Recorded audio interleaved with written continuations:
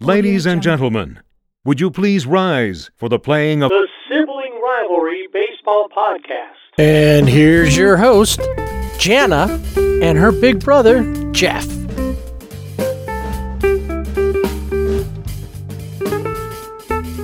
Here we go again. Another edition of Sibling Rivalry Baseball Podcast. We're going to find out what happens when the new look Padres come to Dodger Stadium. Was it major fireworks? Was it crazy? It's also one of my personal favorite time of year in the baseball world. We'll talk about that when we get to Around Baseball. And what happens when you hit a butt ton of home runs? Do you win? You should. Potentially, yes. It's like when you throw 8 shutout innings. You should win, right? All right, we're going to talk about all that stuff, and we're going to look into where else baseball could be played, whether it be right here in the U.S. or in the world.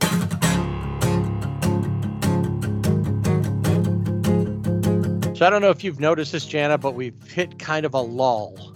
We're post-trade deadline. All the players are to their new teams. And since there's no waiver trade anymore, like we used to have the trade deadline, boom, and then we'd have the waiver trades where people would put the player on waivers. And if they cleared it, then they could be traded to another team. But we don't have that anymore. So now we're just stuck with whatever you got. That's why, like the Dodgers last year went and got Danny Duffy, even though he was injured and didn't look like he would ever pitch again. But wait, it still doesn't look like he's ever going to pitch again. I know, I was going to say he still hasn't pitched. So, but they went and got him just because they wanted the pitching help, and they thought he'd be back. And nobody really did that I saw this year, where they went after people who were on the injured list. I'm sure that if Mike Trout had been available to be traded, injured or not, somebody would have probably grabbed him. It makes me wonder as we go, and we find that we find quite a few teams that have quite a few not great players on their rosters, players that probably shouldn't have ever come out of minor league ball. And then I wonder, okay, if you're going to do that, why do we want to expand? During the All-Star break, Manfred brought it up again. He wants to get 32 teams, maybe even up to 36 teams at some point, but 32 teams. I'm just thinking the talent pool is already watered down as it is. Before you used to have, the Dodgers kind of have a team of superstars, but it's not like they brought in a whole bunch of superstars. Just 3 so far. Yeah, just 3. But most of their talent is homegrown. I would say that. If they have 32 teams at this point, then the divisions change, or at least how many teams. Does interleague play go away? If the playoffs, do they expand to 14 teams? Does everybody get a participation trophy? I feel like you almost have to, the things that you just said, you have to expand playoffs a little bit. Otherwise, from the get-go, you're already eliminating or, different teams from being relevant right from the get-go. Next season, the schedules change again. Currently, you play 19 games against each team in your division, and then you play interleague games against one division. So, like the Dodgers are playing the Central, the Angels are playing the East, NL East. Dodgers are playing the AL Central. So they're going to play games, like they're going to have the Twins coming up, and then they're going to Kansas City. The Angels we've seen have played the Braves. They'll have the Mets. They played the Nats already. So all that's going to change because now you're going to play at least one series against every team. You're going to be like the NBA that plays a game against everybody, whether they're in your conference or division or not. So AL is going to play every team in the NL and vice versa. So I'm not sure, it doesn't, I don't think it waters down the sport necessarily. You're still getting baseball, but it just kind of takes away from that. When you get to the finals, you get to the World Series, here's a team, that is, you've already seen them play. There's nothing special necessarily about that, unless it's two great teams, Dodgers and Yankees, that have been on top of everything all season or something like that. But how often does that even happen anymore? So what got us thinking about this was that there's games going to be played next season in London, right? Yeah. The Cardinals and the Cubs, they were supposed to play I think in 2020. Of course, COVID didn't let that happen. So they're going to be playing a 2-game series on June 24th and 25th of 2023 as part of the MLB London series at the baseball configured London Stadium. The Yankees and the Red Sox played the first regular season games there in June of 2019. And like I said, the Cardinals and the Cubs were supposed to play there in 2020. If you remember that Yankees Red Sox game, it was like a blowout. I think the Red Sox just blew the Yankees out. It could have been vice versa. I have to go back and look, but I'm pretty sure it was the Red Sox. So it wasn't really a competitive game, if one team's being blown out. I don't know why. I know that there are baseball fans in England. We know that, but there's about an estimated 650,000 baseball fans in England. So I guess it's to get, the sport out and to see so more people can see it. And you'll have the fans that come out. And of course, you'll have people who live in London that are Americans or, servicemen and women who are stationed there. I just don't see, why London other than it. I mean, the NFL goes there, but I think they have a bigger draw. Right. And the NFL used to have the NFL Europe league going true. on. So that changed everything up. We don't have that kind of league going on over there. And then just to go back, it was the Yankees who beat the Red Sox. It was the Yankees. The Red Sox so I was wrong. The home team. Yeah. They came over. Okay. They apologized for tossing all of the tea into the to the harbor. And we didn't know what else to do. They were That's what allowed. We thought we did with tea. Right. Tea goes in water. That's right. We were trying to make the whole ocean tea as a tribute. Yes. That's what was going on. Okay, we finally got to the bottom of it. See, look at this. Not only are you learning about baseball today, you're learning about history. Yes, 2 of our favorite things, baseball and history. What was the final score on that game? I know it was like crazy. They won the first game it wasn't a blowout necessarily, but the first game was 17-13. They scored a lot of runs. Oh, okay. In that game, and then the second game was 12-8. So it weren't low scoring affairs. There was a lot of offense, but that was but maybe it came late. For some reason, I remember that I saw some of that game, and it just seemed like, and maybe the Red Sox came back. I'm not, I'd have to look at the box score, but it just seemed kind of, they weren't, and the people who went weren't as into it, or they didn't know what was going on. I don't know. Yeah, it was crazy. There's talk with the expansion, though. Cities like London always pop up as a possible expansion, but it's almost like when the Dodgers decided to come to LA, they had to bring another team with them so that they had somebody to play regionally, because at that point there were no teams really, with the exception of St. Louis, there weren't really any teams west of the Mississippi. Right. And Yeah. St. Louis really is just barely Like west right on of the Mississippi, edge. right Yeah. there. But so really that was about it. Everything else was all the East Coast. So doing that travel and airplanes, were still not, I mean, air travel had been figured out by then, obviously, but it wasn't as big of, it wasn't as common as it is today.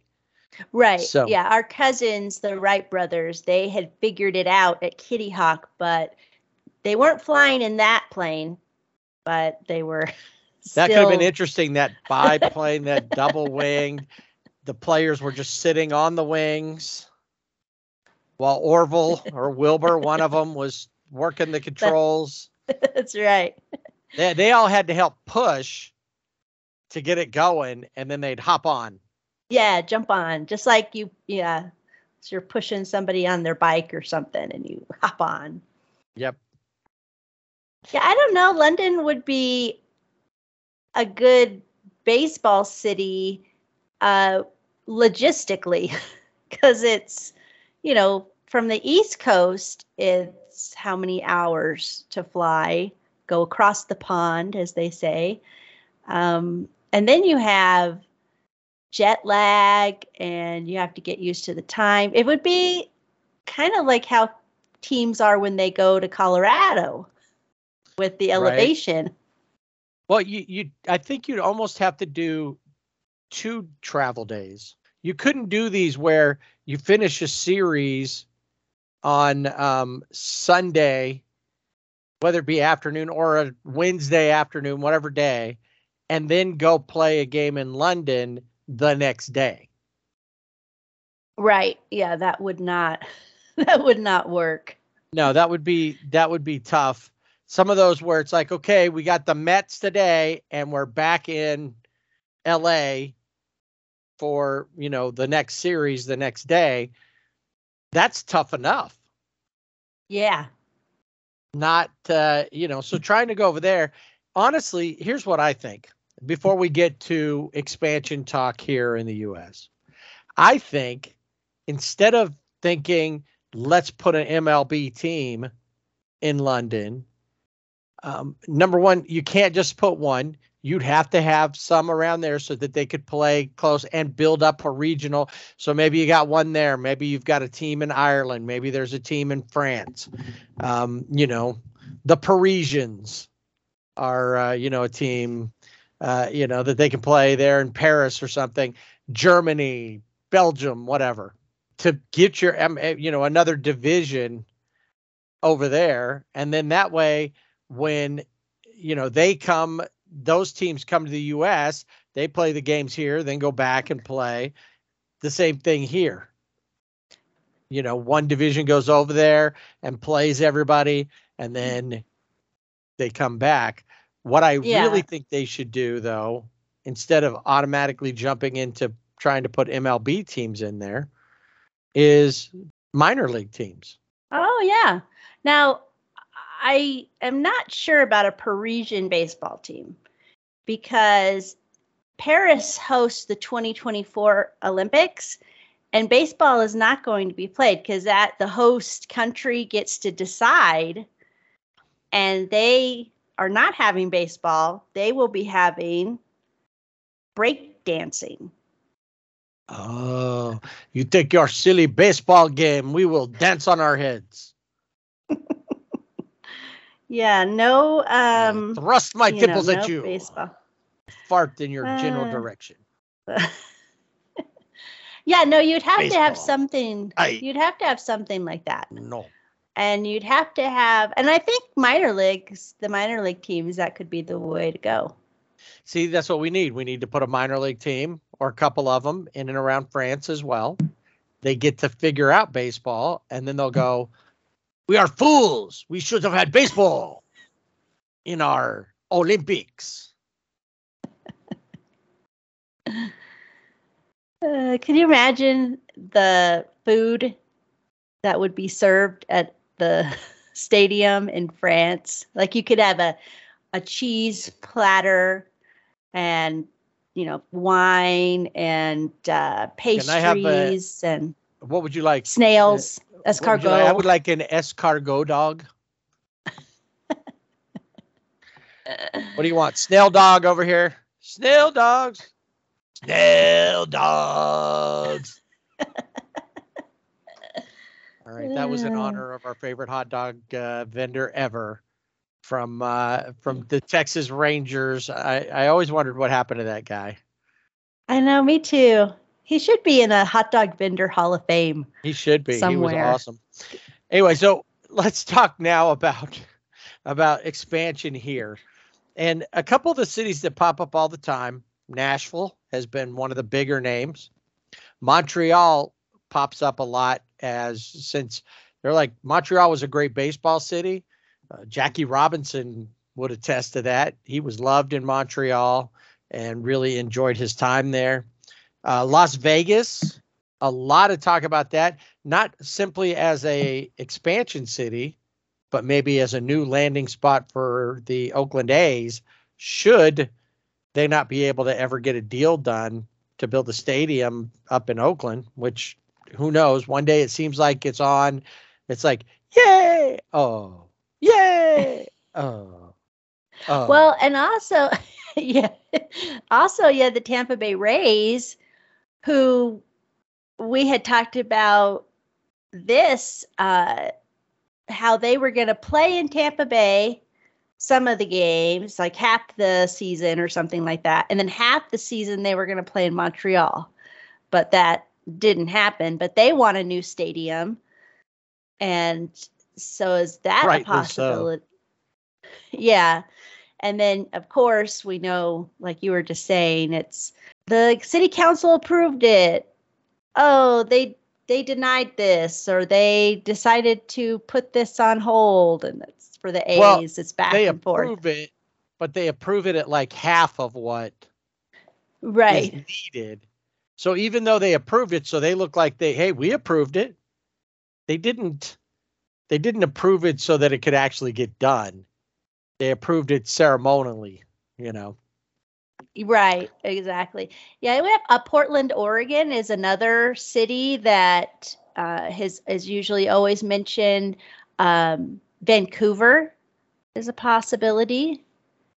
Well, and there used to be teams in Canada, minor league teams. Edmonton was a Angels AAA team. Oh, that's right. Vancouver, another AAA team that was there. So there is a place where baseball, had been. Portland, I've heard a lot. And then you were just mentioning Charlotte. Yep. And they're a 2 pro sports team city already, with the Carolina Panthers are there. And then, of course, the Charlotte, what are they, the Bobcats? Or I still call them the Hornets because that's what they were. I know, that's what I was going to, when you said, what are they, the Bobcats? And I'm like, aren't they the Hornets? No, the Hornets moved to New Orleans when the Jazz moved to Utah. Oh, so that's been a while. Well, and they were like the New Orleans Hornets and said, no, we need our own name. Unlike Utah, who says, what is jazz? We don't even know what jazz is. What is that? What is this all? Is that all that jazz? Is that like a saying? And they just jazz hands? Jazz hands, maybe. I don't know. You're related to somebody from Utah. Maybe they can explain to you how jazz translates in Utah. I think they were just lazy. They were like, Oh, because what could they be? I don't know. I don't know. The Bees, like the minor league team or something, because it's the Beehive State. It could be the Stingers. The Stingers, that would be all right. Look at that. And I bet You- I wonder how many people knew that Utah's the Beehive State. See, we How are much- just dropping knowledge today like crazy. We are. Now, Another. I was go going to ahead. say another place. Did you mention Mexico City Yes. as a possibility? Yeah, and I thought that there was already, not that there was already a team there, but the possibility of the Mexico City Matadors. Well, it's kind of like the Nashville Stars. They have a group. Yeah. They've got everything kind of in place. So it would just be MLB saying, go for it. And it would be good if they had a full-time stadium down there, so that what happened the last time that MLB went down there to play, they couldn't play because the field had been used for a concert and it got all tore up, and they ended up canceling that game because it wasn't safe for the players to go play. But that would be, if you want to go internationally, we're already in Canada, but Canada's like just go into another room of your house. It's not really. So, Mexico City works, and Mexico City's got the Mexican League Baseball, and there are players that, Mexican players come up and play in the MLB. Well, and you have players, Yasiel Puig is a good example. He's Cuban, but he came through Mexico and played in Mexico, and that's where the Dodgers saw him. So to me, Mexico City makes a lot more sense than London. Yeah, I wouldn't, and maybe that's just, let's just get, people excited in another part of the world. In Japan, in Korea, they have their own leagues. We know that baseball's played over there. It's a matter of finding it over in Europe. It's not a big deal. So maybe explaining it over there, alternative to other sports, or here, this is something else that's big. And maybe by drawing in that audience, you don't necessarily have to put teams there, but you could do those. Let's have a series of games over there and have a couple of teams go and play in London, a couple of teams play in Frankfurt or whatever, or Marseille, because the Parisians don't want the baseball in their town, or whatever, but different place, Spain, Portugal. You could, do that, play some baseball in different places like that. What was it? I don't know, based on what I see now, that they want to go there, but even India, you had the whole thing started. They had the movie with the $1 Million Arm, where they went to India to try to find people to be pitchers, and a couple of those guys actually made it into the pros. So there are places where you might be able to get that and open up. And if you're going to try to expand out to 32 to 36, you probably need to expand the overall pool of players. I wonder how many Australian kids are Liam Hendricks fans. And that's a good point. I didn't think about that. And what's their, how many of them are, trying to follow in his footsteps? Now, the only thing I'm worried about baseball in Australia is that, one of our all-time favorite players is going to play in Australia. And I'm worried he's gonna ruin it for everybody. Oh, right. Yeah, that could be, I don't know. He could fit right in, or he will be thrown off the continent. And that's easy there, since it's an island continent. Anyway, so that's the question is, do they really need expansion? I actually think they need contraction. I think they could do away with a couple of teams, and that would bring, I think it would make baseball more competitive. You'd have more top-notch, players, talented players on every team. Yeah, but which teams would be let go? Tampa Bay, even as good of a, being a great organization baseball-wise is one thing, but they don't draw anything even when they're winning. Yeah, that's true. I mean, their attendance numbers are really sad. I'd even say Miami. I was going to say the Florida teams, because you already have minor league teams. So they have that. A lot of minor league teams, you got spring training there. I think that those two teams could go, I am in agreement with that. Yeah. 28 teams, 14 per. But I guess if they're hell bent on expansion, then Nashville seems like a good town for that. They've had the Nashville Sounds forever, and they draw well. Yeah. And we used to go when we lived at Fort Campbell. We used to go to Nashville Sounds games. Yep. And always really good attendance and a lot of fun. And then I think it's unavoidable that Las Vegas is going to get a team, whether it be the A's or whether they get an expansion team. Yeah, I think they would be next in line. But if the Oakland City Council, if they can't get together on this Howard Terminal deal, it looks like the A's will be closer to joining their neighbors. Well, they're used to be neighbors, I guess. They're former roommates. Oh, that's right, roommates. The Raiders in Las Vegas. But yeah, and before expansion, before they can put teams, in other places, they're going to have to figure out what to do with the A's and the Rays, because the Rays want a new stadium, and I think the city council in Tampa Bay or St. Petersburg actually is where they play. They're like, yeah, you don't need one. They're not willing to pony up the money. So it's possible the A's go to Las Vegas, the Rays go to Montreal. But you still didn't get your teams. All you did was move two teams. So right, you just Vegas moved the two and teams, Montreal but you get eliminated from the expansion pool. But and you then at least have movement where you could start the expansion, because you can't do anything with the expansion until you know what the A's, especially, what are they going to do? Thinking of can't do that. You're talking about Rob Manfred. He is capable of messing up a lot of things all at one time.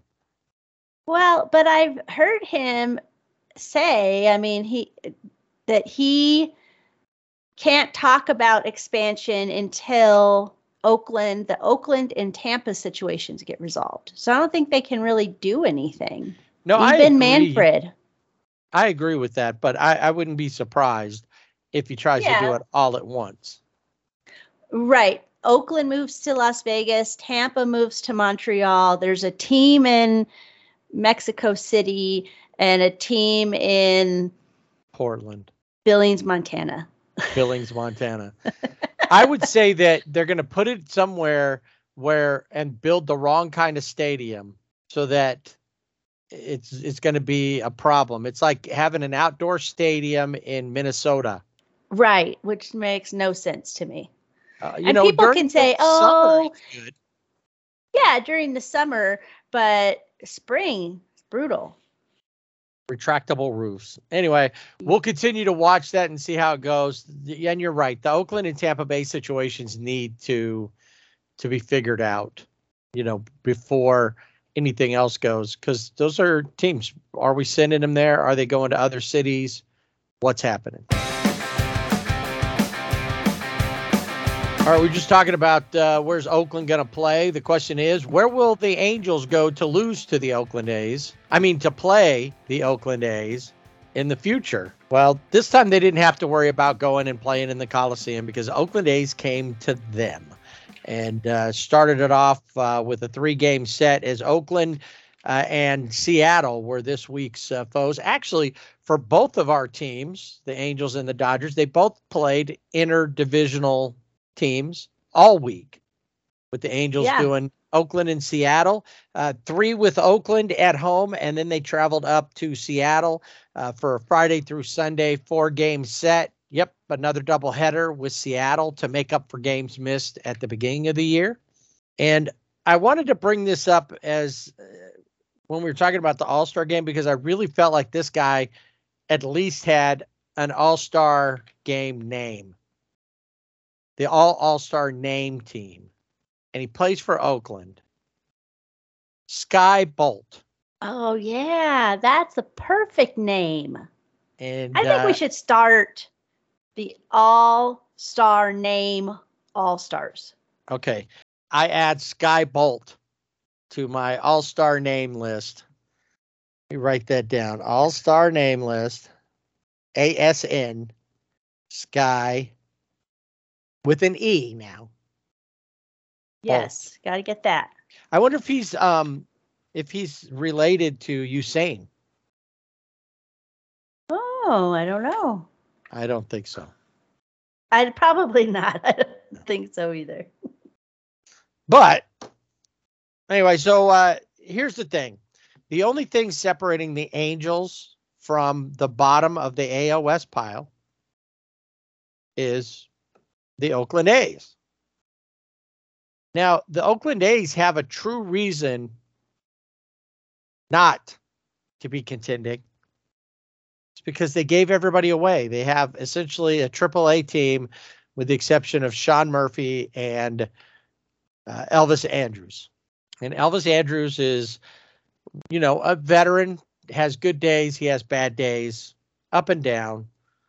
Otherwise, the Angels have a lot more going on. They should whoop Oakland. They shouldn't be where they're at, but they are.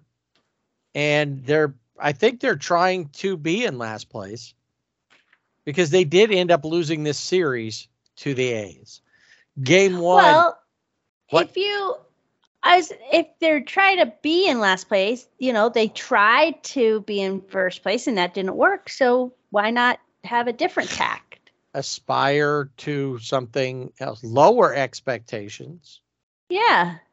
Okay. Well, I guess something. I think Phil Nevin, I think that was his, it was on his, a dream board that he has in his office. The Phil Nevin dream board. I guess he'd been watching a lot of Talladega Nights and he got in his head, if you ain't first, you're last. And that's what right. He's trying to be dead last. Yeah. All right. So game 1, Jose Suarez takes the hill, throws 5 innings, gives up 5 hits, 1 run, strikes out 5 in the 3-1 win. Yay! I know. Woo! Surprise, surprise. Phil Nevin not happy about that, but what could he do? A couple of guys that I mentioned, Elvis Andrus and Sean Murphy, both 3 hits for Elvis, 2 hits and an RBI for Sean Murphy. Somebody that surprisingly was not traded at the deadline. A lot of people thought that Sean Murphy would be gone. Yep, and he stayed. Nope, he's there. The Angels, David Fletcher has been on fire since he came back. A home run, which is a rarity for him. Yeah. But he had a home run, and then actually there was only 2 players that day in the starting lineup. Max Stassi and Magneuris Sierra were the only 2 without a hit. And then we head to game 2. Shohei on the mound. However, things swapped. It was the inverse. It's like Bizarro Ohtani. Yeah. Now, he had been going along pretty well. His streak of double-digit strikeouts done. Right. He only struck out 7. Not bad, but still only 7. Went 5 2/3, gave up 7 hits and 3 runs in a 3-1 loss. Sean Murphy with a 3-run homer that basically sealed his fate. He gave up that home run. Luis Rengifo got the only RBI, went 2 for 4, and he drove in Magneuris Sierra, who was 2 for 4 that day. So Magneuris is trying to prove himself up here. He's got a good stage now because Brandon Marsh is gone. Mike Trout's out. They need people in there. And, Joe Adele is his competition out there. As long as you're better defensively. Yeah, don't let the baseball hit you in the head. You'll be all right. Be all right, yeah. And then the game that we alluded to earlier, game 3 of this series, they're wrapping things up. The A's, Ramon Laureano, 2 for 5, drove in 4 runs, had a home run and a double. First baseman Seth Brown had a home run as well. But that was nothing compared to what the Angels did. Now let's get it out of the way. Jansen Junk, who had a good outing previously, was really not good this time. Only went 2 1/3, gave up 5 hits, 6 runs, only struck out 2. And then Touki Toussaint, 4 1/3 innings, gave up 2 hits and 2 runs, and struck out 6. But the crazy thing about this is that the Angels scored in the 1st, 2nd, 3rd, 4th, 6th, 7th, and 9th. Shohei, 2 home runs, 2 solo home runs. Kurt Suzuki, Taylor Ward, Joe Adell, Jared Walsh, and Mickey Moniak, all with solo home runs. So can you count those up for me in Sesame Street style or Electric Company? Electric Company style is better. 1, 2, 3, 4, 5, 6, 7. 7 solo home runs. And how much did the Angels win by? They didn't. -1. The Angels. What are they doing? But I'm sure Phil Nevin was like, that was great job, guys. Perfect. That's right. You didn't strike out. Or no, he doesn't care about strikeouts. I'm sorry. You didn't hit into a double play. Way to go. That's right. You hit a home run. So 7 home runs, all solo. That's the first time that's ever happened in AL/NL history. And just the 6th time a team has hit 7+ homers and lost. Other teams have hit 7 homers in a game, but they've hit like multi-run homers. Right. Yeah, I think that was one of the things with the Angels is they were all solo home runs. If they had had somebody on base, maybe they would have edged out the A's. But well, when they had somebody on base and they had a potential 3-homer game for Shohei wasn't very patient, went after the first pitch and popped it up. Yeah. And I thought the reason he didn't hit a home run is because somebody was on base. Maybe. Yeah. Because it was solo home run day. Come out to the stadium for our promotion. It's solo home run day. Everybody gets a solo cup. Right. We're just handing out red cups as you come in. Yeah, just red solo cups. You couldn't even do like the crazy home run game bobblehead. You'd have to put 6 players because Shohei hit 2. Right. On the bobblehead, it wouldn't work. Well, and so the Angels were in Oakland for the series, right? No, they were at home. Oh, they were at home. Okay, because I was going to say a solo cup giveaway seems more Coliseum-like.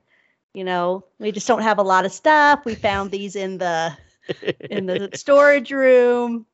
Yeah, I thought, okay. And don't worry. They, I think only one had been used previously. The package was open.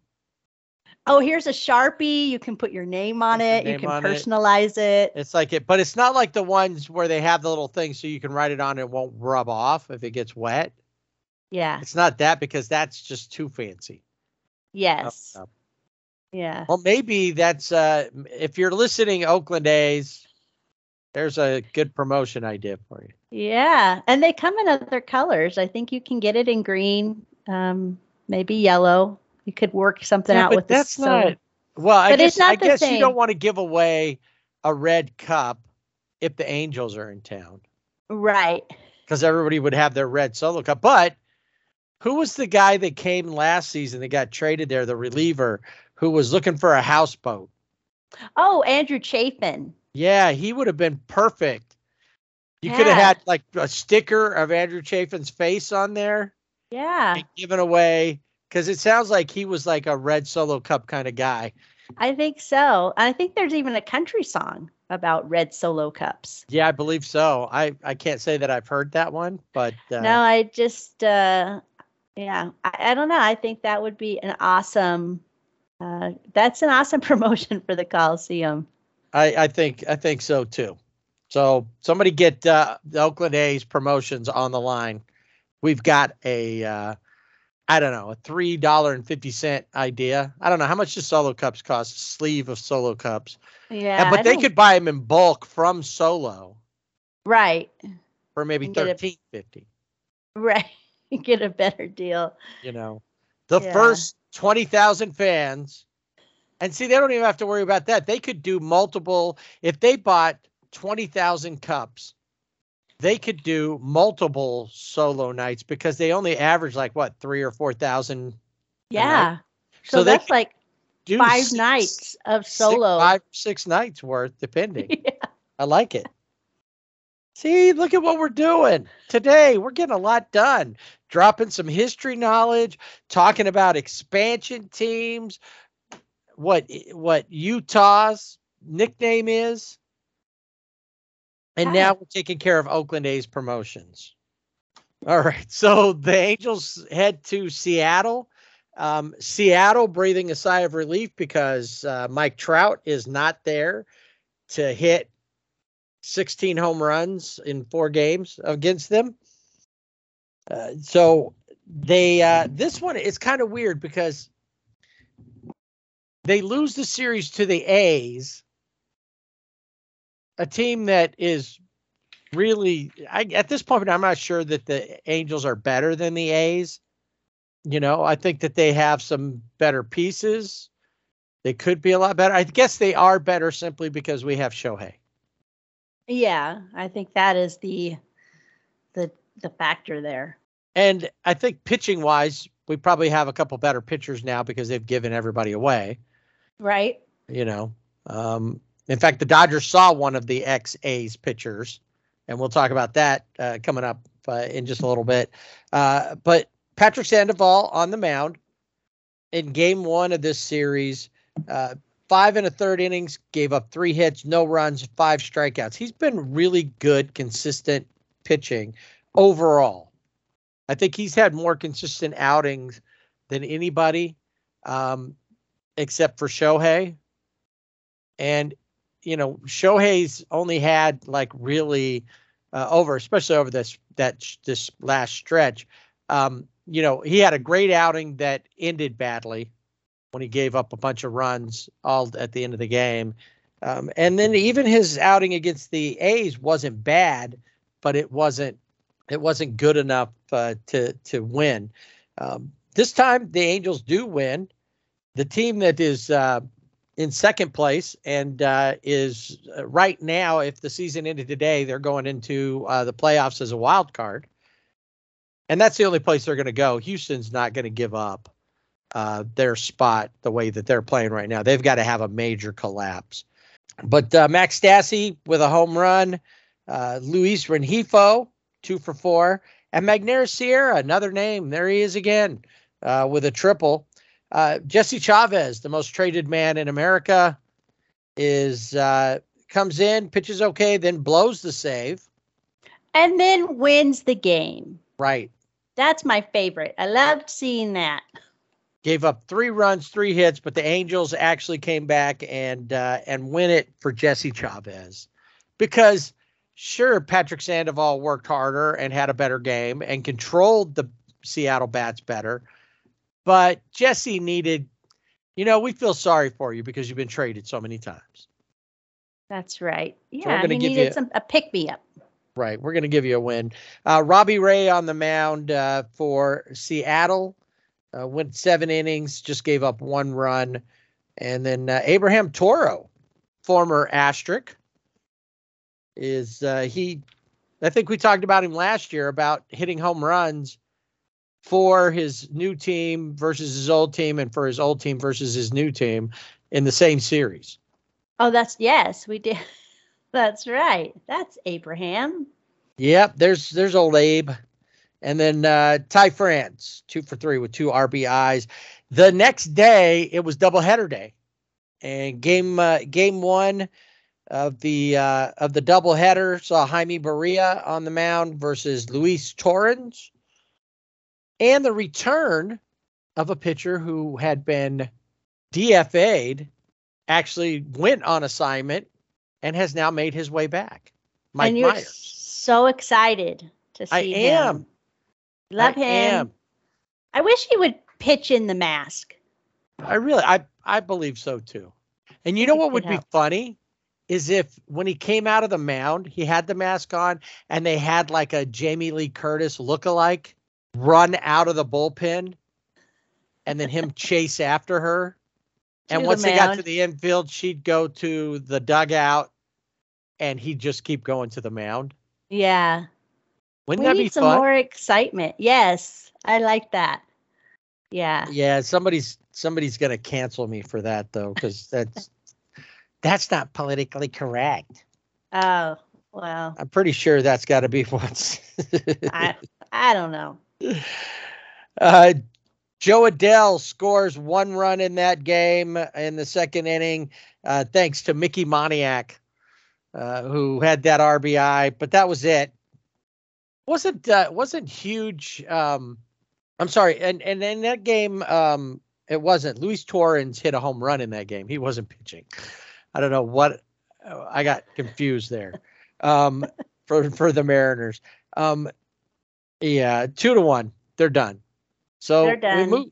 We move on to game 3 of the series, game 2 of the doubleheader, and the guy who I think would have been the ace by now had he not fell apart after his no-hitter, because since he's been back, we talked about it last week, he has been, pretty good.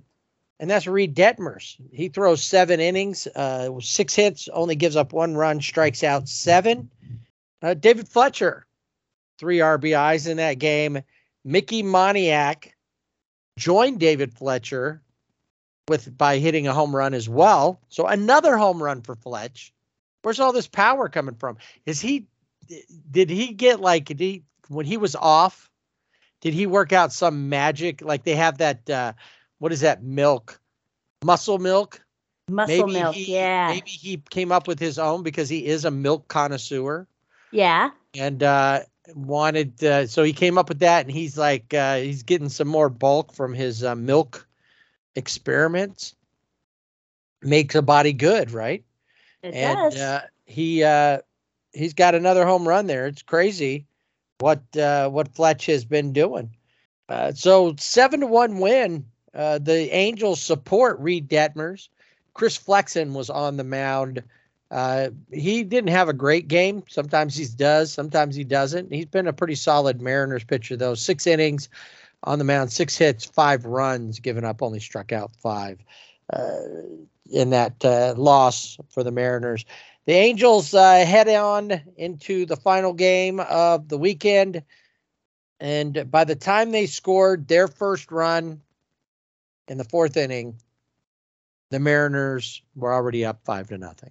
They would drop this game 6-3 to split the series. So they didn't lose to the Mariners. They split the series. They lost the series to the A's, but split the series with the Mariners. Yeah. I mean, that's something, right? I'm wondering if they should start playing some of their home games up in Seattle. But I wonder if it's only got to be against the Mariners. And the Mariners are out of town. The Angels can go play, the Asterisks. Good experiment. Yeah. Because they seem to do pretty well. In that last game, it was the debut of Tucker Davidson. Recent acquisition from the Braves. His Angel debut only lasted 4 innings. He gave up 6 hits, 6 runs, only struck out 1. In that 5 walks. Yeah, that was the killer right there. Go back to Atlanta. Go somewhere. Just not here. I mean, we need some hope. We already got, Phil Nevin, who I wish he should have been traded. Remember last year we were able to do some silver linings on some things? Right. David Fletcher being as hot with the bat has been good. But, is that enough of a silver lining? I guess it's a silver lining. He's back and he's playing well. Yeah, because it could he have wasn't been playing well the before. opposite. He could have Right. come back and just been bleh. One of the things that really hurt Tucker Davidson, and was it fair to trade him out of the South with a name like Tucker? No, I That's think a Georgia name. Yeah, I think that is like you have to be there, and if you leave, you have to have a passport. Right, and maybe he does. Maybe he's acclimating and things aren't really working out that well for him yet. Gotcha. All right. One of the things that really killed him, Jesse Winker's grand slam, did not help. Yeah, that didn't help at all. And Eugenio Suarez 2 for 3 in that game.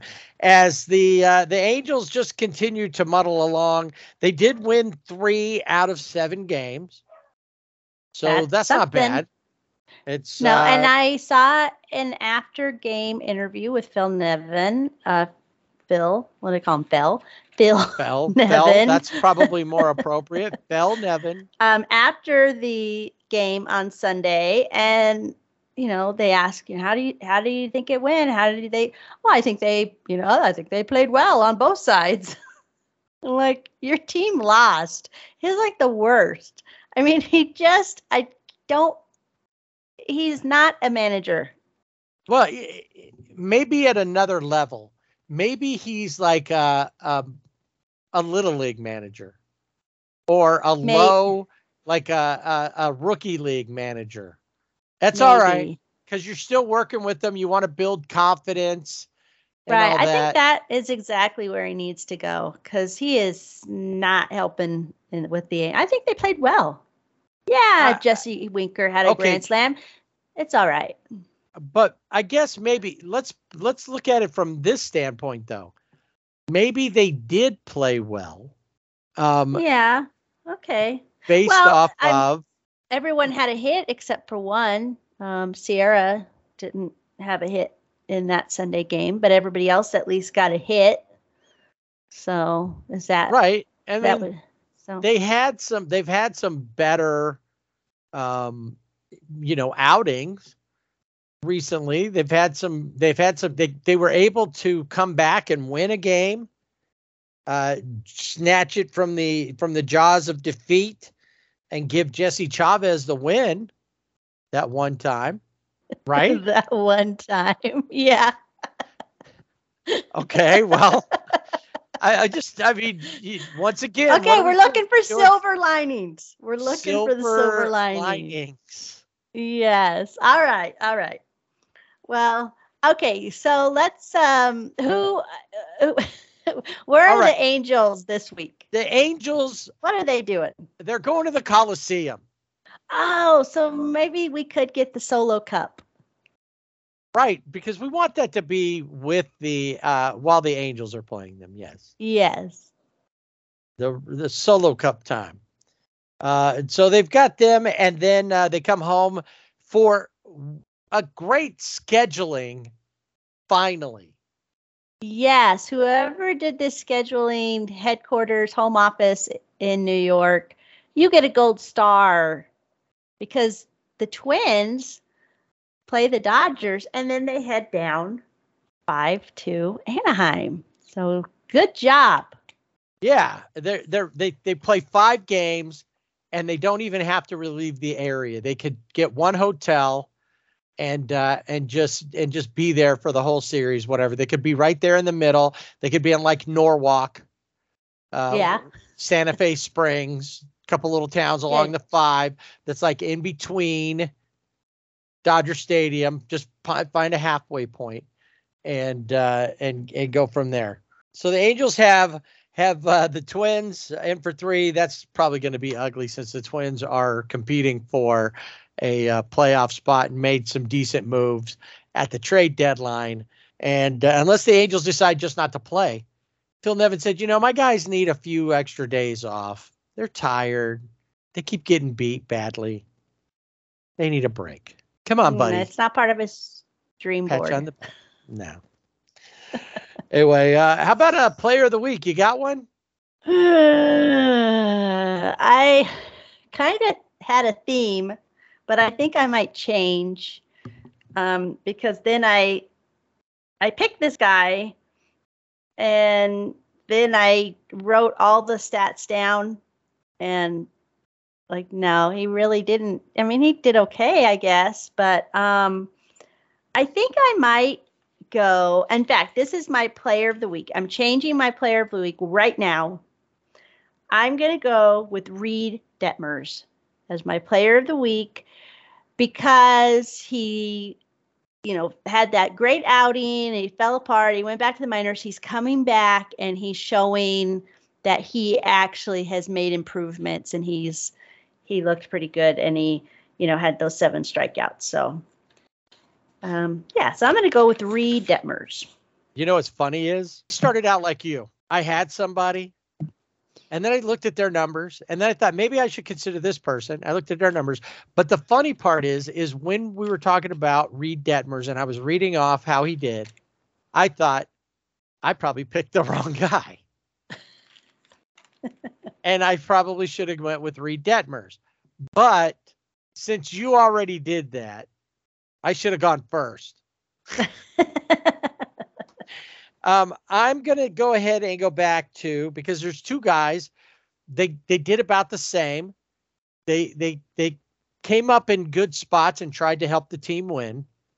But both of them hit like in the 260s. And my last week, one of them was my player of the week last week in David Fletcher. And then I went ahead and added in Magneuris Sierra, who had some good moments this week. And why not? Let me give it to those 2 guys. Reed Detmers, if he's still looking good the next couple outings, maybe he gets it as well. It's time for Dodger baseball. Well, the team with the best record in baseball is no longer the New York Yankees. Nope. It is the Dodgers. The Dodgers have been playing really well lately. And this week they had a chance to build a good gap between them and the rest of the NL West. The problem is that they were playing 2 teams that typically play them pretty well. Well, at least one team that plays them pretty well. The other one's hit and miss. But when they play them well, they play them really well. Before we get to the other team, the new look Padres, and what happened when they showed up in the Ravine to play that dragon up the highway.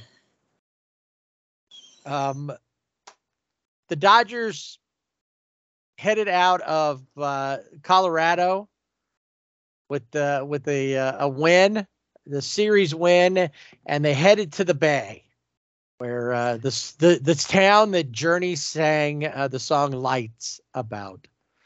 Yeah, I just had that song in my head. I just was thinking that. Oh, I want to be there in the city by the bay. Yes.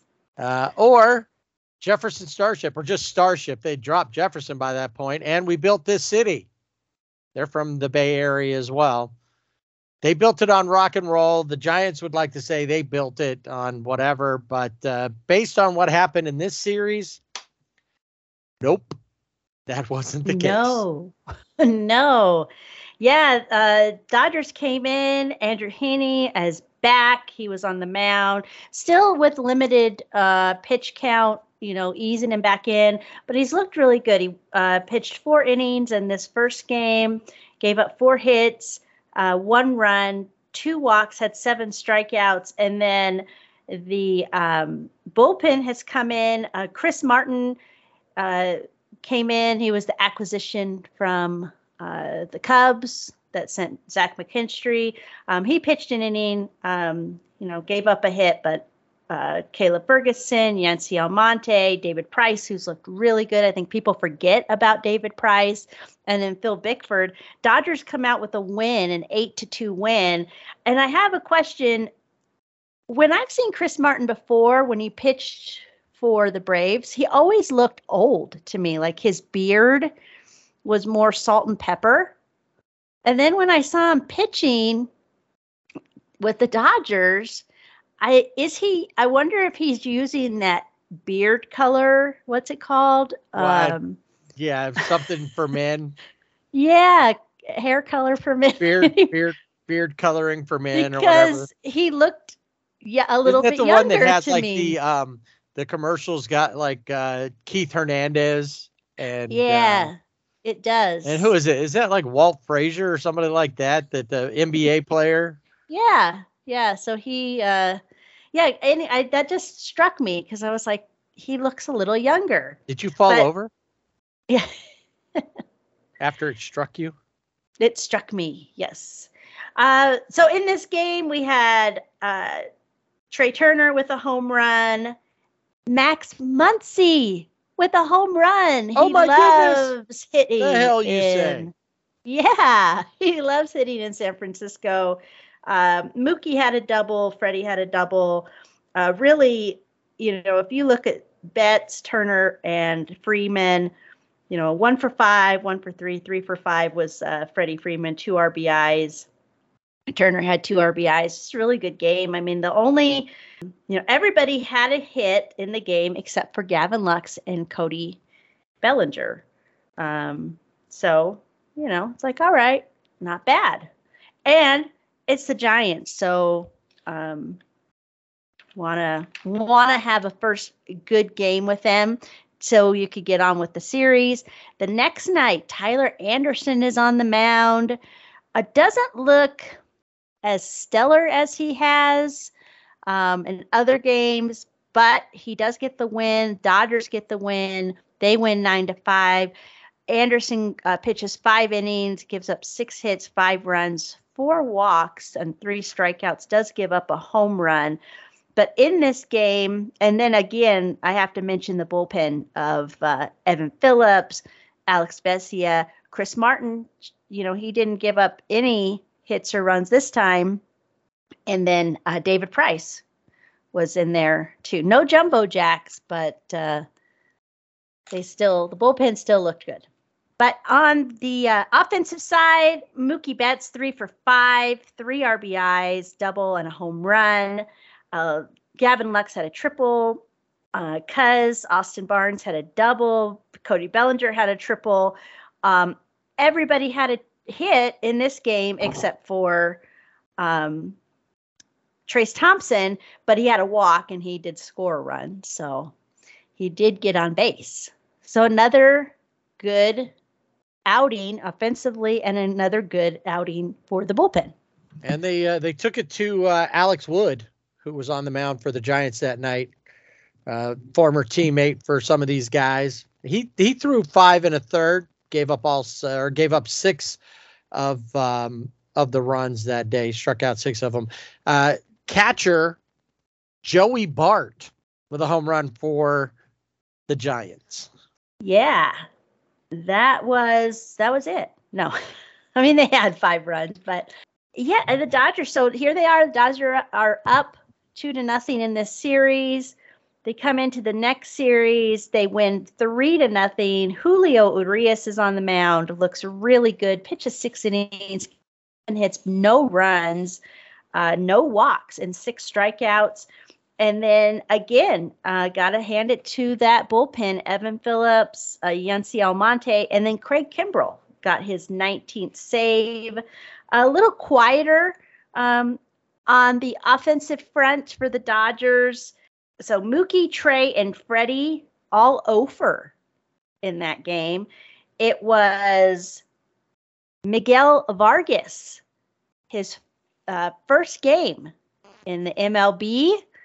And he was 2 for 4, had a double, had 2 RBIs, stole a base, right. And he just did it. Like they asked him, they said, did you? He said, no, I just felt good. I think he stole third. He was like, yeah, I just felt good. I thought I could do it, and he did. So another really good showing for these players that are being called up. Right. Miguel, some of these like James Outman. Yep. Yeah, Outman And especially. Yeah, he had a good game, like a 2-for-2 game coming up, and I think versus the Padres. yep. And then Max 2-for-4 in that. When you say it was a light offensive day, only 6 hits for the team. They got out hit in that game by 2 hits. The Giants had 8 Yeah. hits in that game. And Joey Bart, Buster Posey's heir apparent, 3-for-4. And then Brandon Belt was 2-for-4. Alex Cobb, former Angel, went 6 1/3. Gave up all 3 of the runs on 4 hits. As we move into game 4 of the 4-game set, and it's Kershaw Day. Yeah, Kershaw the is Big on the Phone. mound. Or whatever. What's the name of the stadium up there now? What's it called? Uh, Is it Oracle now? is it or Oracle is it, Park? I don't know. I don't. It used to Well, be come Pac on. Bell, Pacific Bell or whatever, AT&T Park, and now Is it Truist? No. yeah, might as well be. Everything else is. Isn't that Oracle Park. Oracle. Dodger Field at Truist Stadium? Right. Truist Uh, Ravine. So anyway, Kirsch on the mound. Not a great outing. No. More because of what happened when he headed out in the 5th. He throws 4 innings, but he gets out in the 5th inning and warming up, and disaster strikes. Yeah, he said he felt some, tightness in his back, which we know he has back issues. And so he came out of the game. And that is like, no, because he had been on the IL before, earlier in the year, with that pelvis, something to do with the motion, the balls and sockets, whatever is in there. And now he's got, the back issue. So hopefully it's not, it's not serious, and it's just something that he can work through. And he, obviously will be on the IL, which we'll get to. Yeah, so not what you want to see in the last game of the series against the Giants, where the Dodgers are up 3-0. But again, you got to hand it to the bullpen, because they came in. Kershaw gave up 3 hits, 2 runs, and it wasn't until the closer, Craig Kimbrell, came in and gave up a hit and a run, but did get his 20th save. Right. Mookie really drove things with 3 RBIs. He and Trey both hit home runs in the 5-3 victory. Yeah, so the Dodgers sweep the Giants in San Francisco for the first time since 1977. Really great series for the Dodgers. They played well, and you could tell the Giants are frustrated. There was a pitcher, I think his last name's Garcia, reliever, that took exception to the Dodgers. When they get a hit, they hit their helmet. It's from The Wolf of Wall Street, that Leonardo DiCaprio gives that speech in The Wolf of Wall Street, and he has the microphone, and he hits the microphone on his head. And that's what it's about. Well, he had struck out Cody Bellinger, and then he struck out James Outman. Mookie Betts is on the on-deck circle, and the pitcher does the gesture, hits his head, and is looking at Mookie Betts, and Mookie's like, okay, we got a problem here. So then the umpire warns the Dodgers dugout, like, we're not going to have anything going on today. And then he goes over to the Giants dugout. Gabe Kapler tells Gabe Kapler, hey, you need to get you need to control your pitcher. That made Gabe Kapler like fly off the handle because he doesn't like to be told what to do. He got out onto the field, was yelling and screaming, even pushed his bench coach away. The bench coach is like, hey, come on, let's get back to the dugout.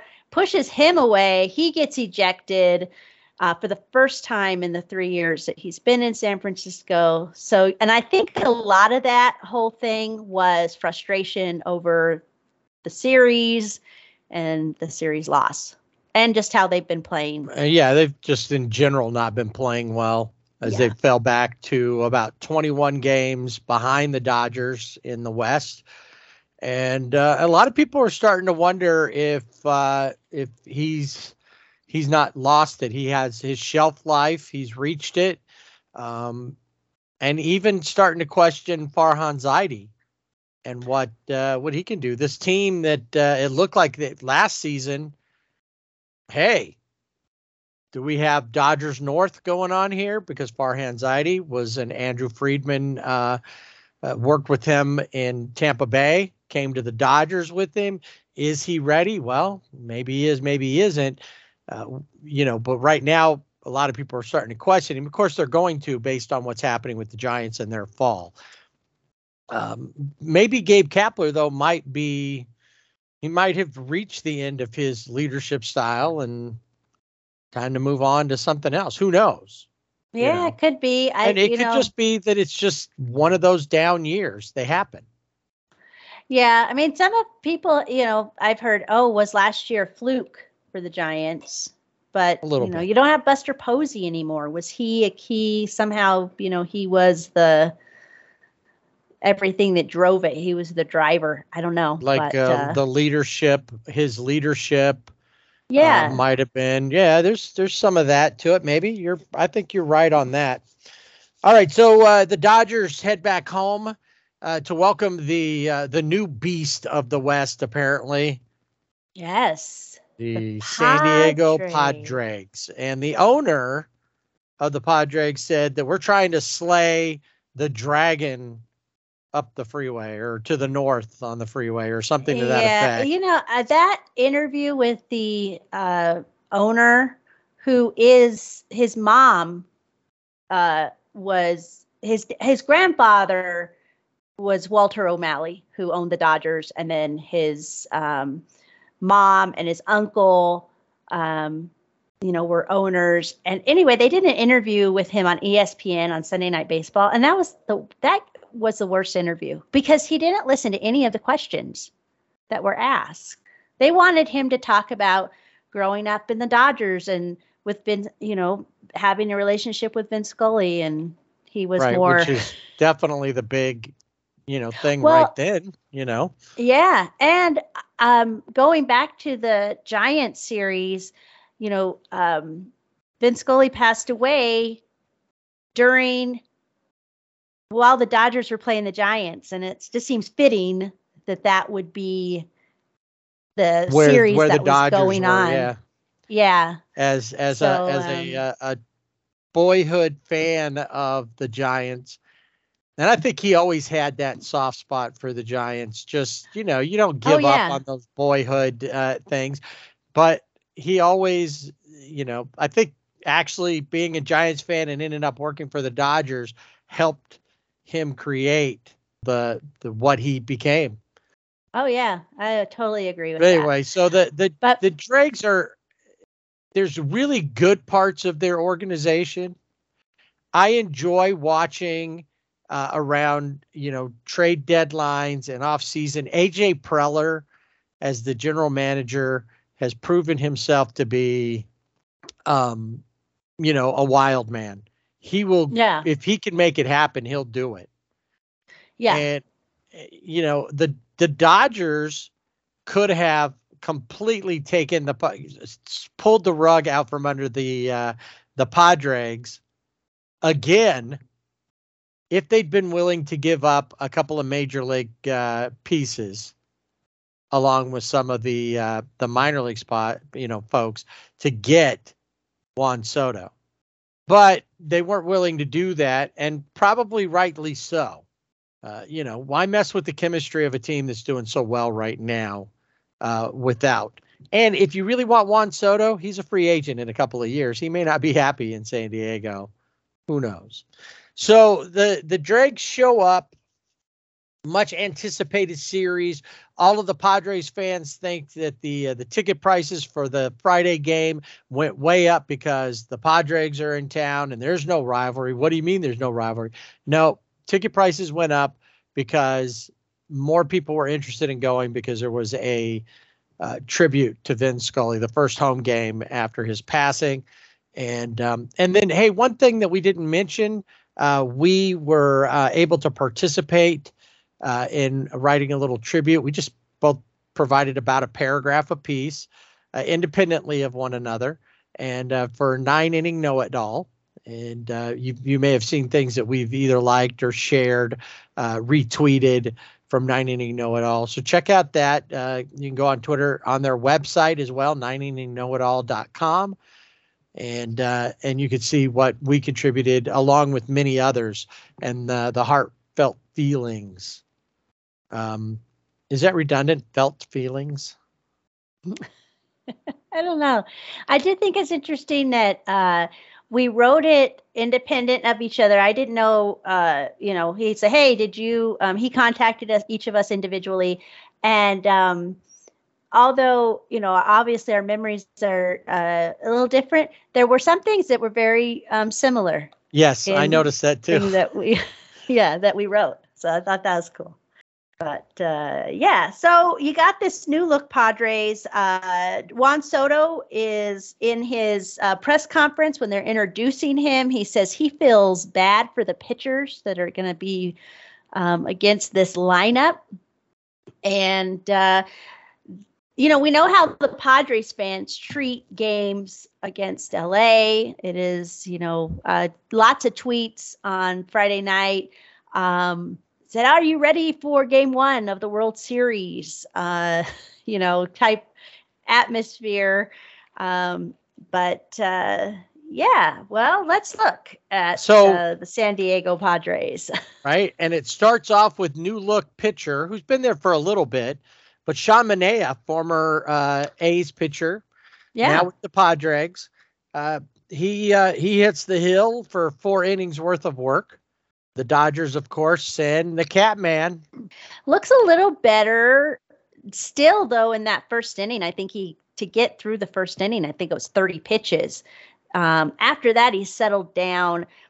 Had 5 innings pitched, gave up 3 hits, but didn't give up any runs, and did have 6 strikeouts.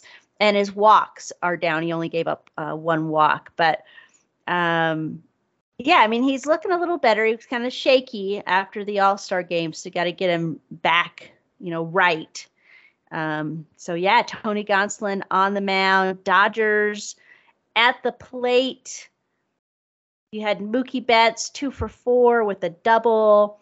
Chris Taylor, his first game back after fracturing his foot. He was 1 for 4, had a double. Hanser Alberto had a double.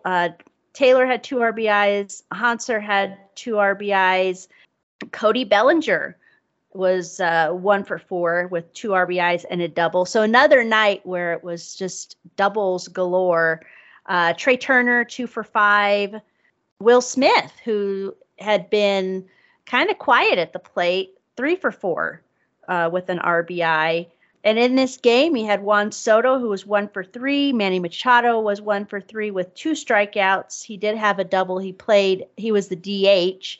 And then Josh Bell was 1 for 3. And I mentioned those guys. I know that Brandon Drury is in there also because he was part of a trade with the Reds. But there was a poll, and it might have been 9-Inning Know-It-All, said which lineup is better, these hitters in particular. Betts, Turner, Freeman, or Soto, Machado, Bell. And the majority of people who had taken the poll had said Soto, Machado, and Bell. Yeah, so. I could see that. I mean, Bell's probably going to be the most underrated part of that trade. Everybody's going to be focused on Juan Soto. But thanks to him, they got that run in the game. That was it. He helped provide that offense. Game 2 I got to that game a little late, and when I checked in on it, it was right about the 5th inning, and the Dregs were up 3-2. Yeah, 3-2 in that game. Yeah, but it doesn't stay that way. Andrew Heaney is on the mound for the Dodgers, goes 4 2/3 innings, so a little bit longer than his last. Gives up 4 hits, 3 runs, 1 walk, and 3 strikeouts. So he's getting back. Chris Martin comes out. He actually, he's looking good with his hair, beard color, whatever. He just looks different to me. And then, Alex Vesia, Evan Phillips, who's been amazing, and Reyes Maranta, who is back, our favorite. And didn't give up a home run. No, he did not. So that's great. You got Mookie Betts, who was 3 for 5 in this game, scores 3 runs. Trey Turner, 1 for 4. Freddie Freeman, this is odd. 0 for 3, but he does have an RBI because he had a sac fly. Will Smith in this game, 2 for 2, 3 RBIs. He hit a home run. Max Muncy, he was the one. So you came into the game, it was 3-2.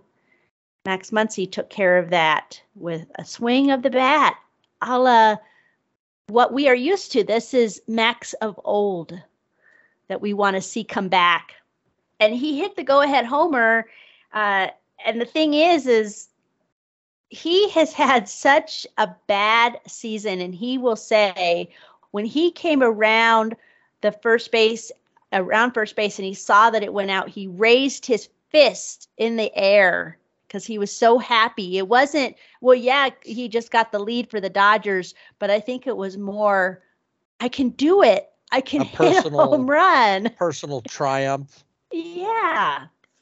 So Max had a home run. Gavin Lux was 2 for 4 in this game with a double. Cody Bellinger coming to light at the plate. He was 1 for 3 with a double. Max in the last 8 games since this Saturday game, he's 8 for 29, had 2 home runs, 6 RBIs, and this is his first 4-game hitting streak of the season for Max. Crazy. That's crazy. That's crazy because Trey Turner just came off of a 20-game hitting streak. Exactly. His longest is a 26-game hitting streak on the season. Yeah, and here's Max. He gets his first 4-game hitting streak. Hey, you got to start somewhere. Exactly. So they took advantage of Mike Clevenger, who's not been great this season yet. I don't know. As soon as he got there, he was injured in San Diego, and he's never come back around. I was watching the game. Planet Head came out and said, "Who they got pitching for him? He looks like a hippie." I said, "Oh, he kind of is."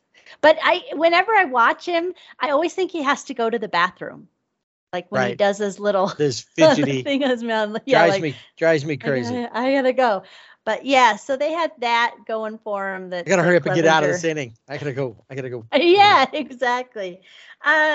Soto 1 for 3 with a walk. I mean, he's got, I don't know, crazy amount of walks over his career. Leads the lead in walks. Manny Machado was 1 for 4 with a strikeout, and Josh Bell was 1 for 4 with a strikeout.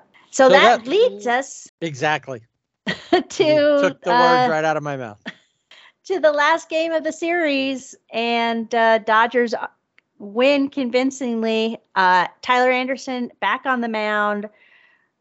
7 innings, 2 hits, no runs, 1 walk, 3 strikeouts, and then it was Evan Phillips and Craig Kimbrell came in.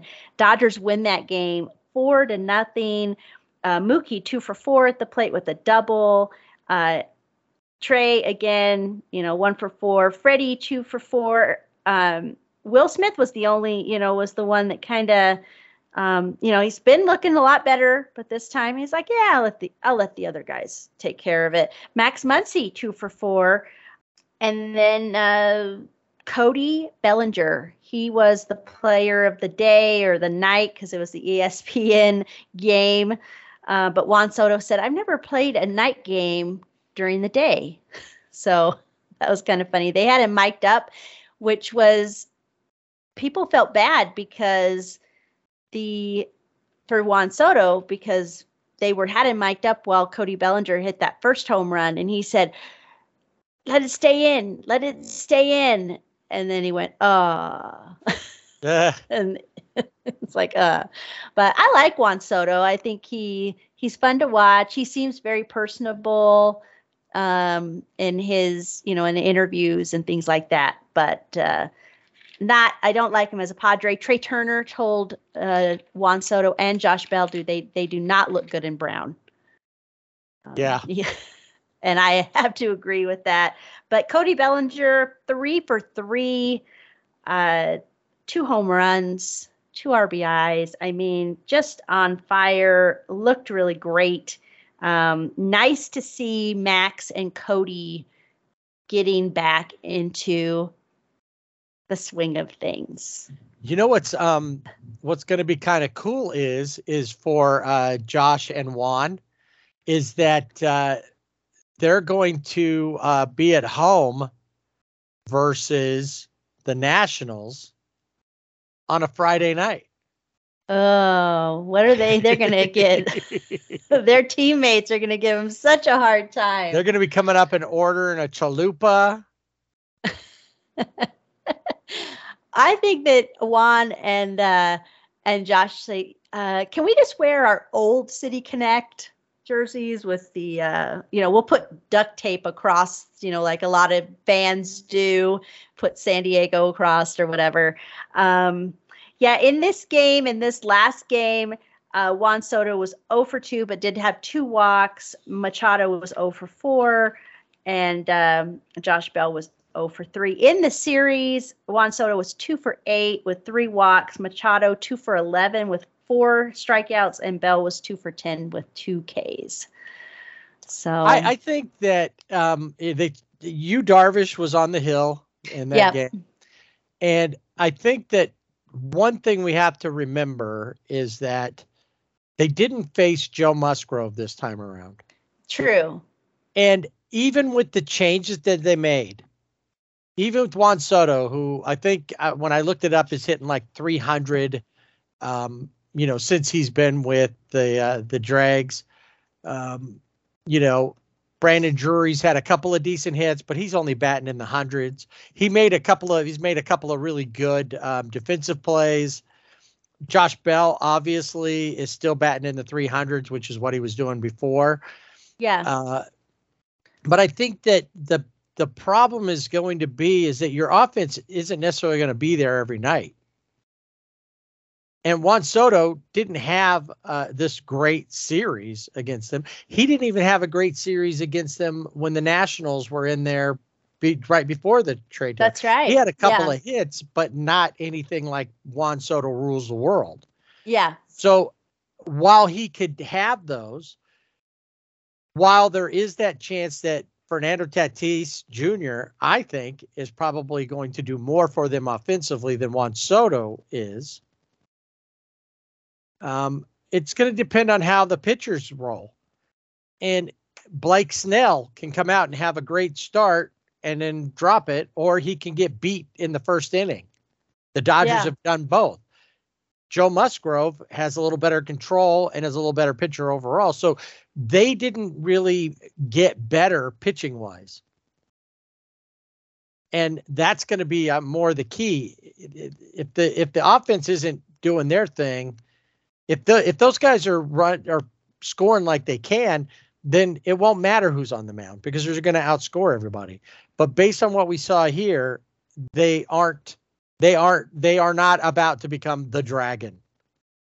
To go back to, yeah, I mean, what a week for the Dodgers, sweeping the Giants in San Francisco, come home and sweep the Padres. And the thing with the Dodgers, and if you listen to post-game interviews with Dave Roberts and with any of the players, they're like, we're just playing our game. And they don't look at okay, yeah, it's the Padres are coming in, but they don't look at it's just another team, it's just another game. And I think that mindset is really helping them to just go and play instead of being concerned about, oh no, they've got this guy now or they've got this, and they just are playing baseball. Right. And every and team's got fun somebody, too. Even if they've only got one somebody, they have somebody. Yeah. When the Nationals were in, they had to deal with Juan Soto then too. Didn't really Right. matter. And they had Josh Bell on that same team. Yep. So now he's there with Manny Machado, Josh Bell, and Juan Soto. It's still got to come out. And when Fernando Tatis Jr. comes back in, what kind of impact will he have? Obviously remains to be seen. But that's, is it going to be that big of a difference, especially if the Dodgers continue to play like they're playing? The only time they're going to have to really worry about the Padres again will probably be if they would meet up with them in the playoffs, depending on how, where the Padres are in relation to how it comes out. Yep. All right. So the Dodgers will be taking on the Twins as they start an AL Central set. 2 games with the Twins in at home. Freddie Freeman bobblehead night, where he's got a big smile on his face as he's hitting a home run, I guess. And then Kansas City will be hosting the Dodgers for 3 over the weekend. Yeah, and I want to mention on the Saturday's game, to honor the Negro Leagues and the 75th anniversary of Jackie Robinson MLB debut, the Royals will play and will wear 1945 Kansas City Monarchs home uniforms, and the Dodgers will wear 1955 Brooklyn Dodgers away uniforms, both teams sporting jerseys that Jackie Robinson would have worn. And starting that day, game used jerseys, hats, batting helmets, and more will be auctioned off at royals.com/auction and dodgers.com/auction. And all of those proceeds will go to the Negro Leagues Baseball Museum. That is on our SRBB's list of places that we want to go.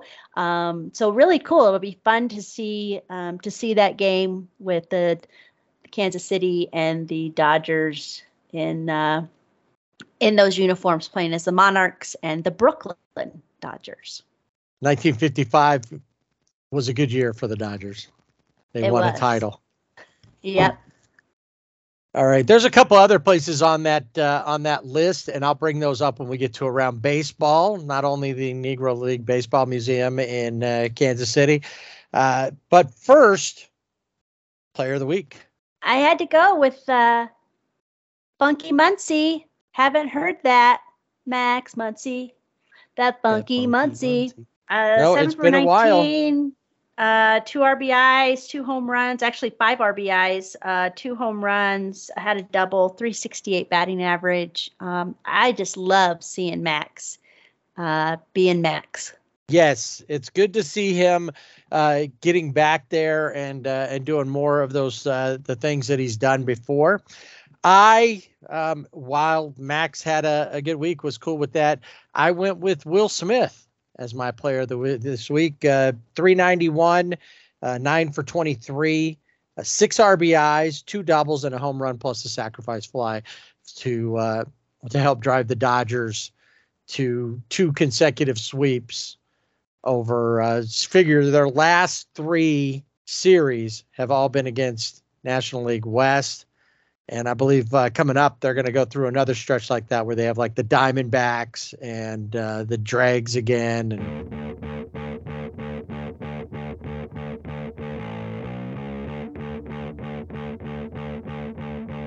Let's hop in the bullpen cart and take a spin around the stadium and take a look around the league, around baseball, not just the league, but around baseball, and talking about a couple of different places that are on our list. One of them is, of course, Omaha for the College World Series. The other is Williamsport, Pennsylvania, as Little League World Series action is firing up. The regionals are going on, and a team from the Southern California team is from a town just about no more than 10 miles away from where I live, and have already unfortunately been eliminated. But it was cool to turn on the TV and start seeing some of these games. Some of these Little League games are more compelling sometimes than the big league games, the college games sometimes. I got to catch the other day. I got to catch the Hawaii versus Northern California team from Rockland, California, and was enjoying that. It was a close game, but then Hawaii came back after being down 3-2 at one point. They came back to win the game 13-3. So I didn't get to see all of it, but I saw them take the lead 4-3, and then they just I think they started the merry-go-round because they had the bases loaded when I had to turn it off and go back to that job thing.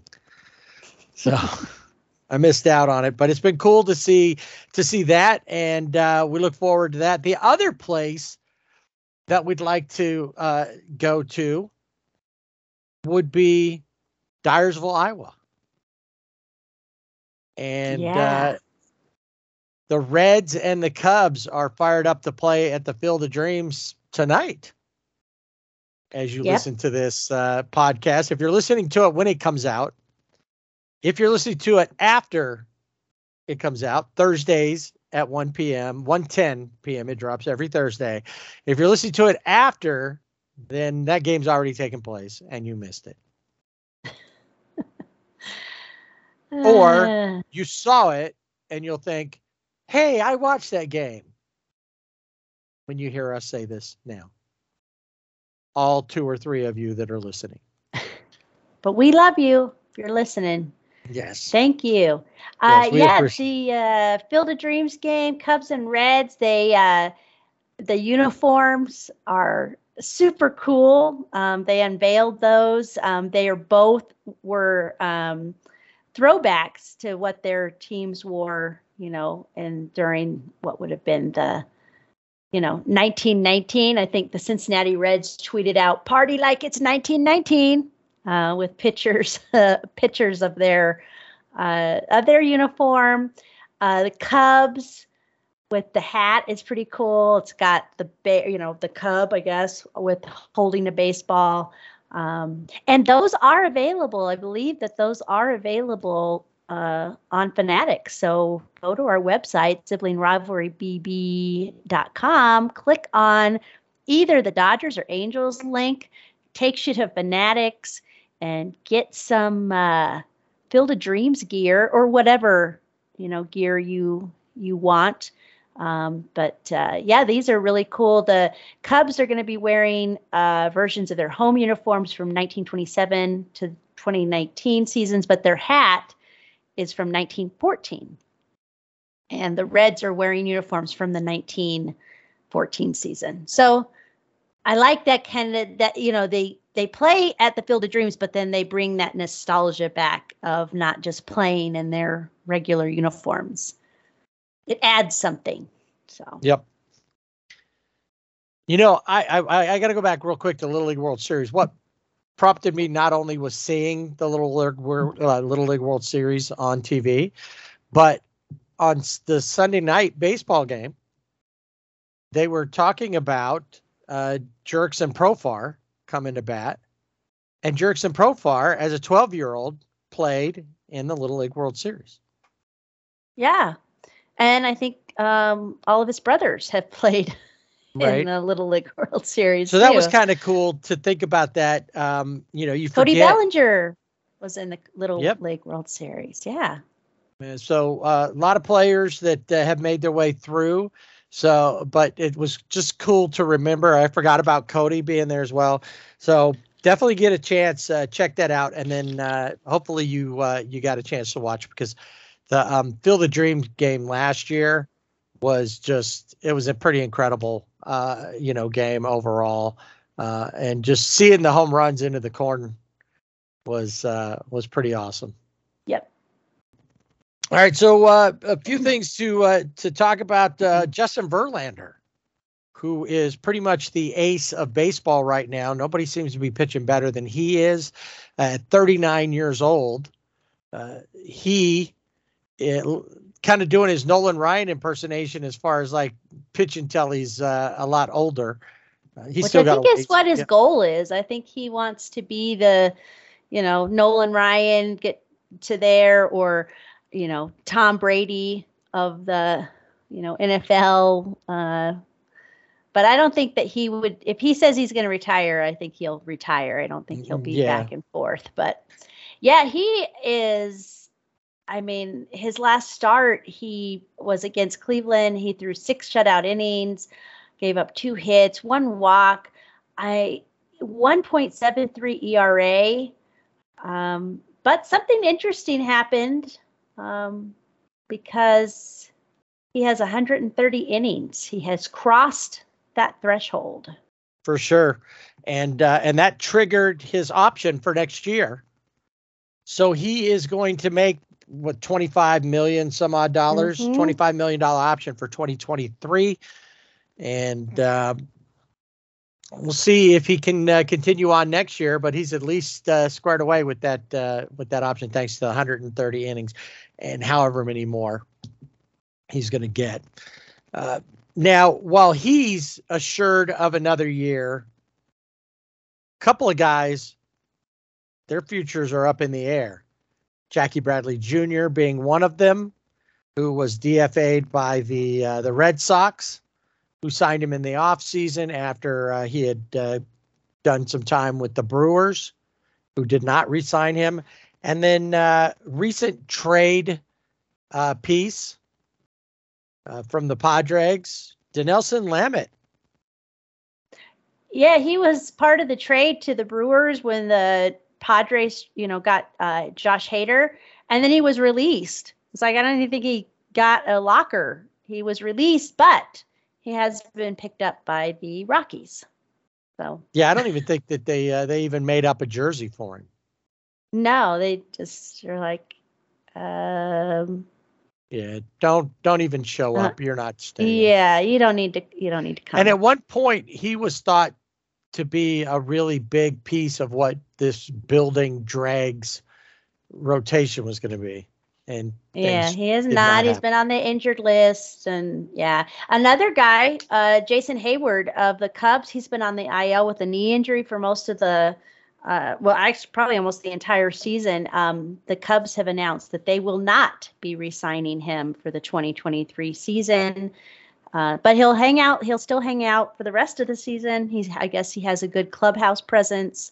But yeah, he's not going to be a Cub next year. Why would you say that now? I don't. And then let him hang around there. He's a good clubhouse presence, but maybe he's not now. Yeah, now he's going to be against the Cubs.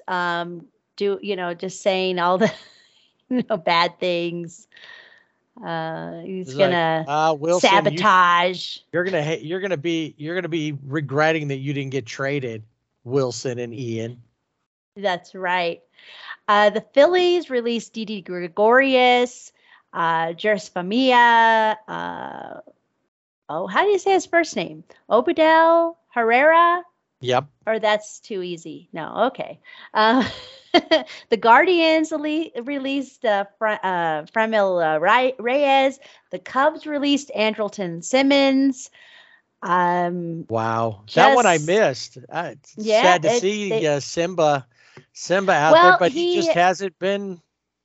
Well, he had a shoulder injury, and he was on the IL, and then he was getting ready to start a rehab assignment, and they released him. So. Time to move on to something else, I guess. Yeah, so a lot of names, you see people, they got released, but these are all names that we know. These are not guys that haven't contributed or haven't been part of winning teams. They've all been, part of something, especially, you think of Didi Gregorius. Obviously, the Phillies released him, but he's more, you think of, Yankees, when he played with the Yankees Right. and everything he did there. But yeah, lots of guys just saying, see ya. Well, I guess at this point, then that means there's a lot of guys who probably may be worried about getting released and are probably happy that they're still spinning on the wheel of IL.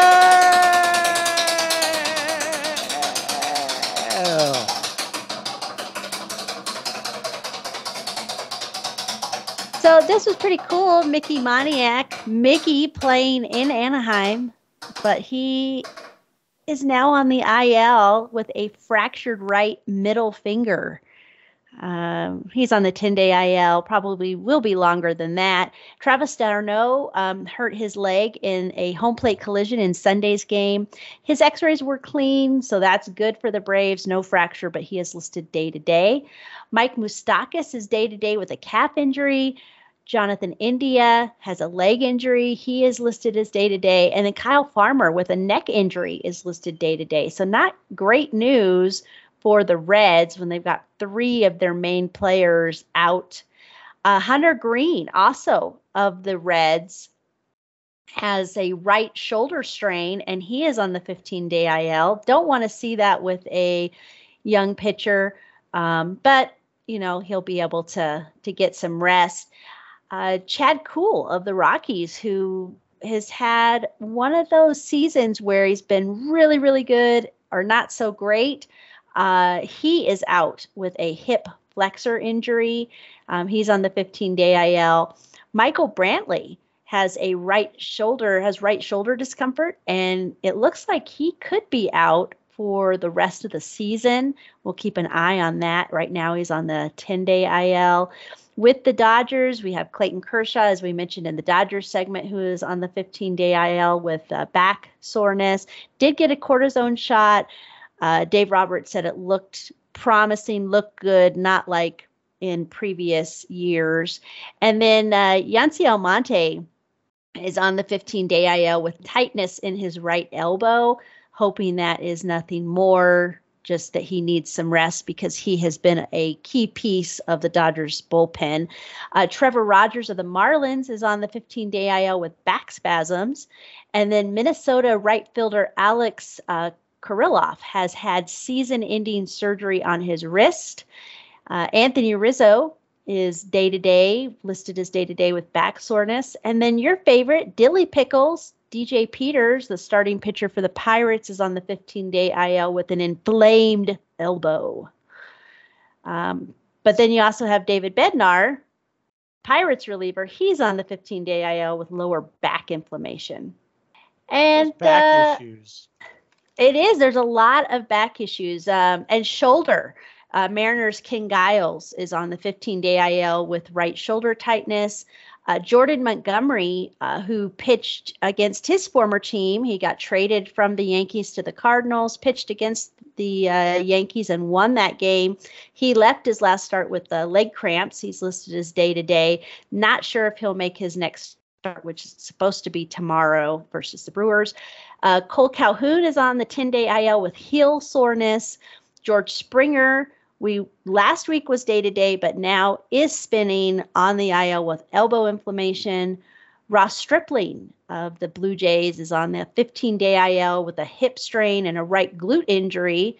So he's on the IL, but it, looked good for Mitch White because he was sent to AAA and then he was back to Toronto to take that spot. And of course, we always leave this one for last. Kurt Casale is on the 10-day IL with an oblique injury. Oblique, oh my side. My side. Ouch! And that is the will of IL. And Mickey Moniak, he has that fractured right middle finger. Does it have to be in a cast? So he's always flipping people off. Got those little things, that little metal piece that goes over top of it, and just maybe. He's out in the sun. The sun hits it just right. Somebody's like, hey, what's going what on did here? I do? Right?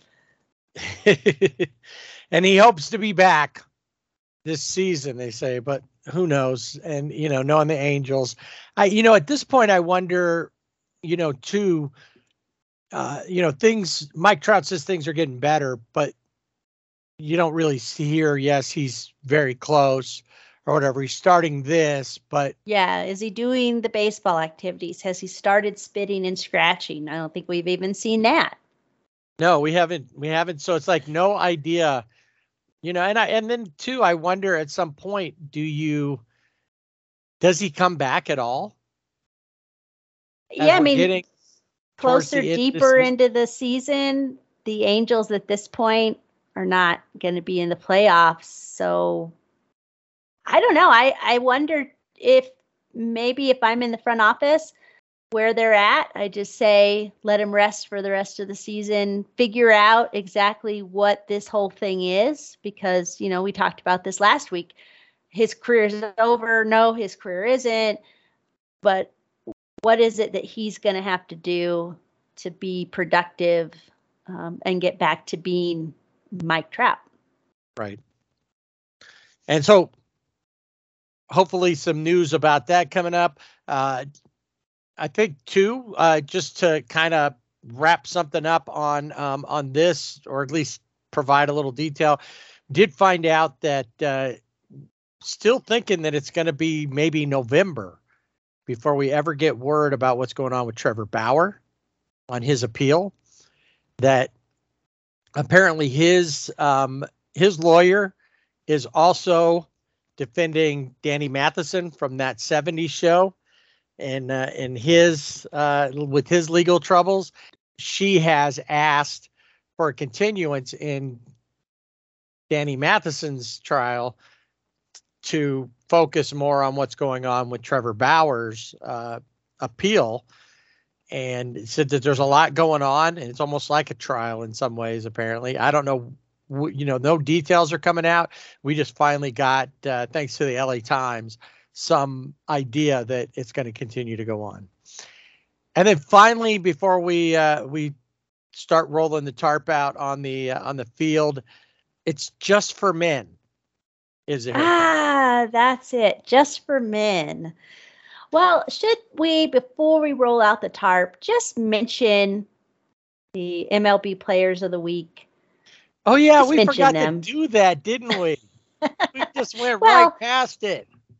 It's all right. I mean, these guys, especially this one, Nolan Arenado, he won this season's first National League Player of the Week in April. He is back at it. He has a total of 8.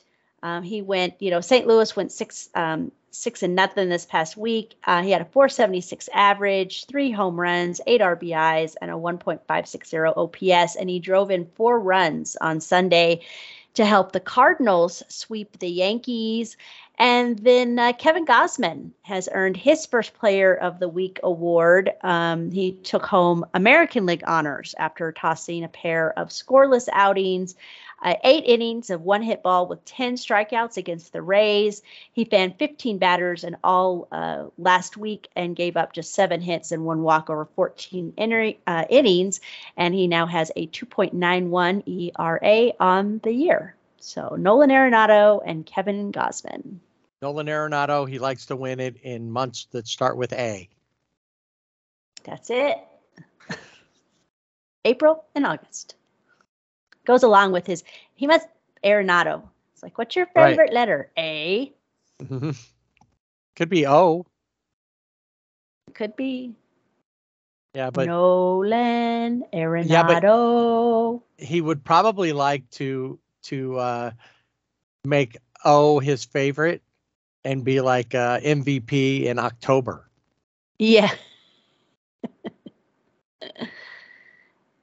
Yeah, we'll see. I mean, looks like, the way he's going, it could be a race between him and his teammate, Paul Goldschmidt. The other corner. Yeah. It's either first or third. We'll see. And just because we like to hear the Law and Order in our podcast, should we mention Jacob deGrom? Just real quick. All right, we'll wrap up Around Baseball with Jacob deGrom.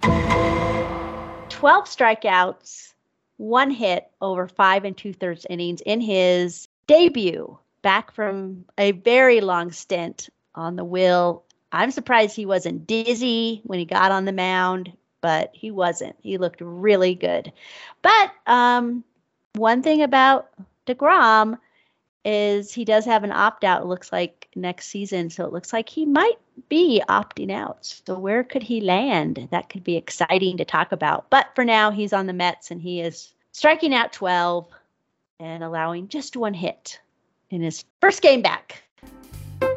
So that'll do it for this episode of Sibling Rivalry Baseball Podcast. We thank you for joining us. Remember, you can always find us on social media. Social media director, where are we? Where can you find us? You can find Sibling Rivalry Baseball Podcast on Twitter at Sibling Rivalry BB without the A, and on Instagram and Facebook at Sibling Rivalry BB with the A.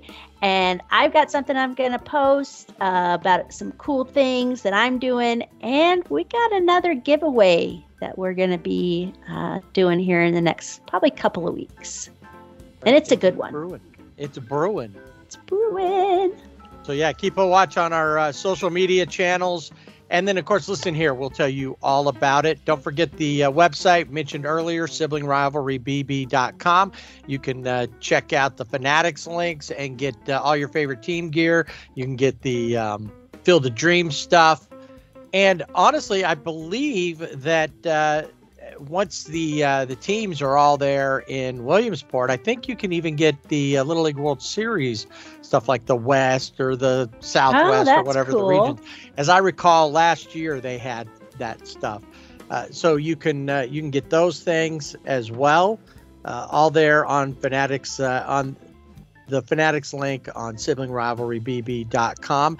Don't forget to visit our friends at the Game Day Chic on Instagram or their website, on the website Game Day Chic. I always get that wrong. But and then check out our contribution to Vin Scully tribute at 9-inning Know-It-All.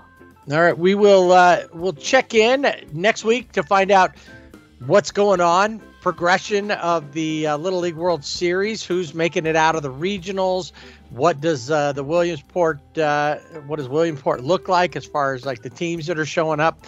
The international teams will be there this year, so we have that.